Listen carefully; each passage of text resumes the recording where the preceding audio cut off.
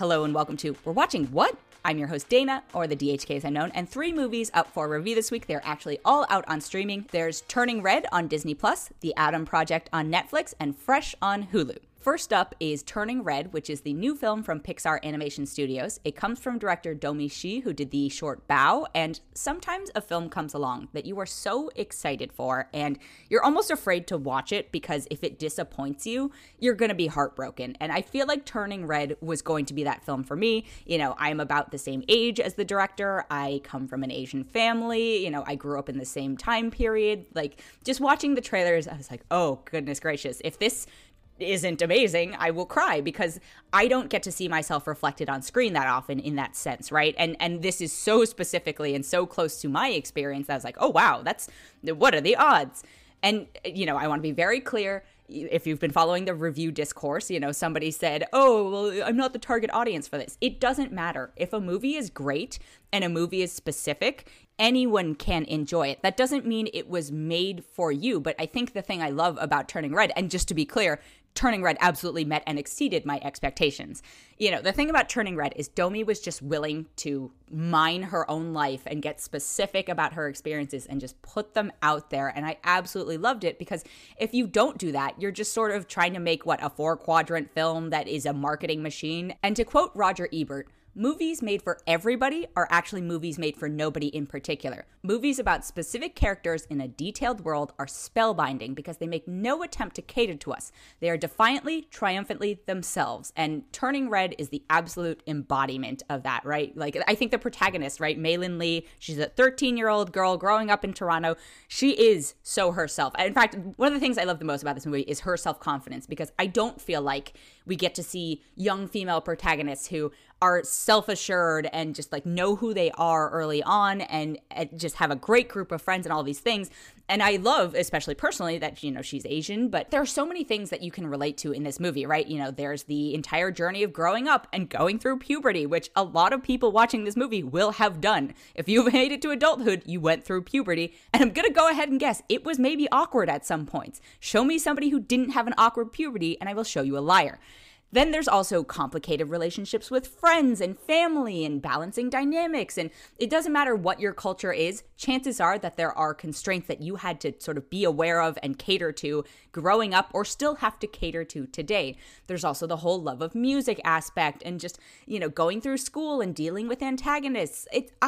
There are so many things wrapped up into this movie, but because it is all being filtered through one specific, well-rounded, real feeling protagonist, it does it so well. And it was an absolute treat to watch. I also just absolutely love that we got a young female protagonist, you know. Again, for me, it's a bonus that she's Asian, but I think it's going to be such a great film for so many young girls and women out there to see themselves reflected. And also, you know, not to go too much into detail, but we don't talk about some of the nitty-gritty specifics of what it's like to go through puberty as a woman.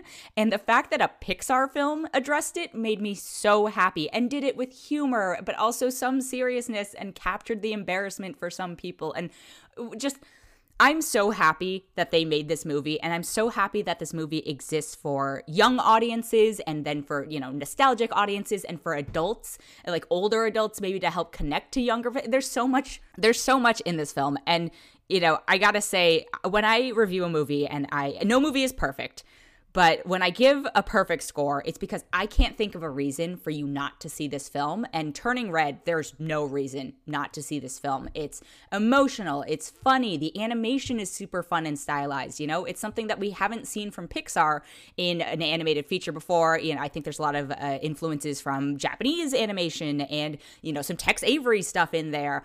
The music is great. It's Billie Eilish and Phineas O'Connell. And again, I know I keep saying it, but the specificity of it is just what makes this film sing. So Turning Red, 5 out of 5. It's on Disney+. Please watch it as soon as you can. Rewatch it. Show it to everyone. It's just such a delightful film. I'm going to take a quick break and be right back. And I'm back. Next up is a film called The Adam Project. It's from Ryan Reynolds and Sean Levy, who did Free Guy, and it's out on Netflix. And if we do want to talk about audiences or who the writers were sort of thinking of or trying to represent, or were they telling their own stories, this one gets a little muddier. So the premise is that Ryan Reynolds is sort of from the future and comes back in time and ends up running into his 12-year-old self, and they have to save the future, basically.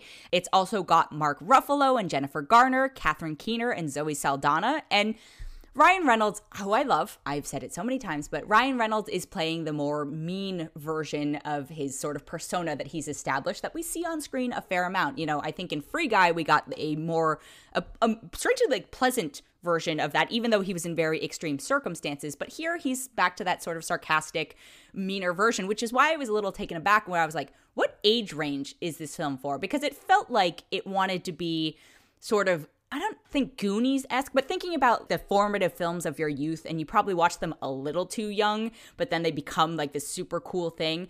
I felt like this movie wanted to be something like that, or like Back to the Future. I mean, obviously the time travel thing, Back to the Future, is a great example, but I'm getting a little tired of that Ryan Reynolds persona because I know he's a good actor and I know he can do things outside of that, but because it's so marketable now, they just ask him to do it. And then they also have him do it with the sort of muzzle of being PG-13. I feel like this movie secretly wanted to be like a Deadpool-esque movie, and that way it would have been the super cool underground film that you watch with your parents and like not giving you permission at a sleepover or something like that, but it kept to the PG-13 rating, so it felt neutered in that sense. However, I will say that the sort of redemptive part of this film was watching the younger version of himself try to act like that Ryan Reynolds. So Walker Scobell plays young Adam, and the two of them together, it's pretty impressive. Like, credit to Walker Scobell for being Ryan Reynolds-esque.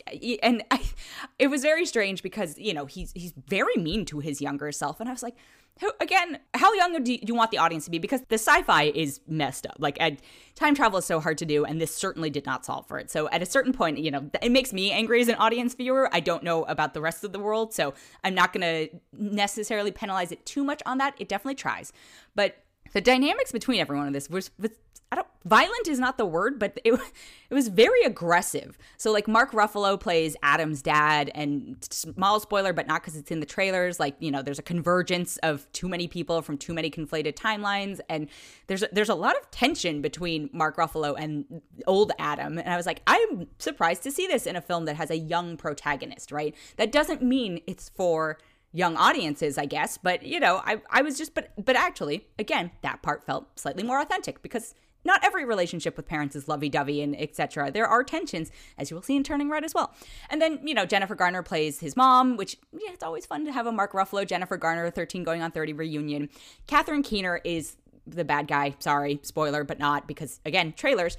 I don't know what she's doing here, because Catherine Keener, spectacular actress, also a constant Mark Ruffalo collaborator. This was so underutilized in this, or shouldn't have been her. I don't know what happened there. And then Zoe Saldana is in it for a bit, and she's fine. Everyone is committed to their roles. I will give them that. The roles just don't live up to what the potential of this film could have been. The special effects they're fine. They're nothing to write home about. You can tell that they spent money on it, but it didn't feel elevated necessarily, but I don't know if you expect that from a Netflix original film, which is a sad thing to say at this point, But when it comes down to the relationships between the characters, I did feel like there were some genuine moments that got touched upon, but it comes so late in the film that I could see it being challenging, especially for a slightly younger audience, to get to those points. As I said, the action and the visual effects are fine, and I think that's what would hook a younger audience, but by the time you get to the more emotional core of it, I could see some people zoning out. I was relatively entertained the whole time, but I also had zero expectations going into this because it's on Netflix and because it's streaming. I think it's a fine watch. I don't think it will become the Back to the Future for a future generation, but I think it's a fine thing to put on a Friday night. So I'm going to give it 3.5 out of 5. And then finally, I have a film called Fresh, and I'm just going to be very honest here. I watched this film sort of by accident. I watched it during Sundance, and I got a ticket to it not knowing that it was a horror movie, because I just saw that Daisy Edgar Jones from Normal People and Sebastian Stan were in it, and went, great, cool, that sounds good, I'm in. I am not good with horror movies. I'm very squeamish. I'm very afraid of things. So I don't have a great base level of knowledge to compare this to. However, I still watched it, and I for the most part, I would say I enjoy it. So the premise is Daisy Edgar Jones' character meets Sebastian Stan's character at a grocery store.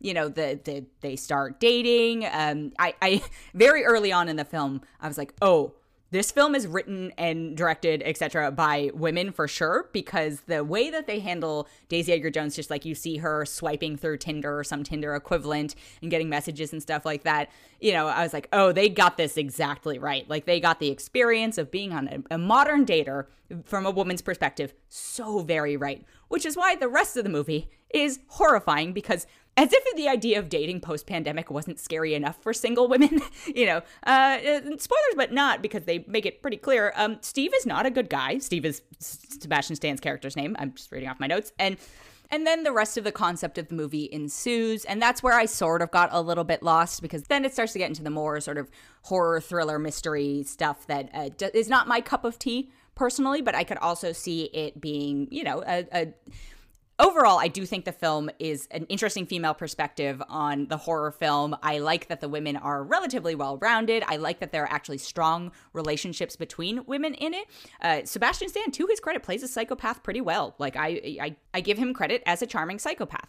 I also, apparently, looking back at my notes, have to give this film credit for the sound design, where it's so upsetting, which I feel like you might be able to put together how that comes into play.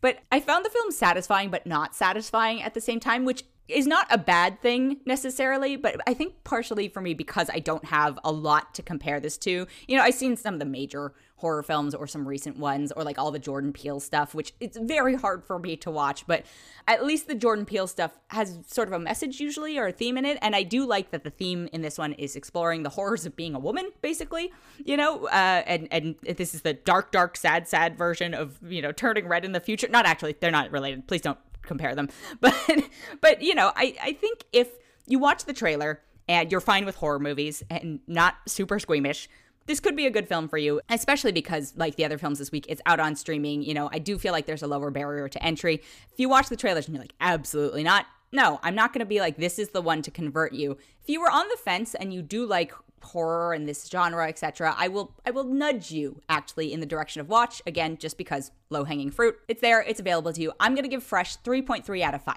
That has been it for this episode. Thank you so much for listening. If you enjoyed it, we would love it if you could leave us a rating or a review, or even consider subscribing.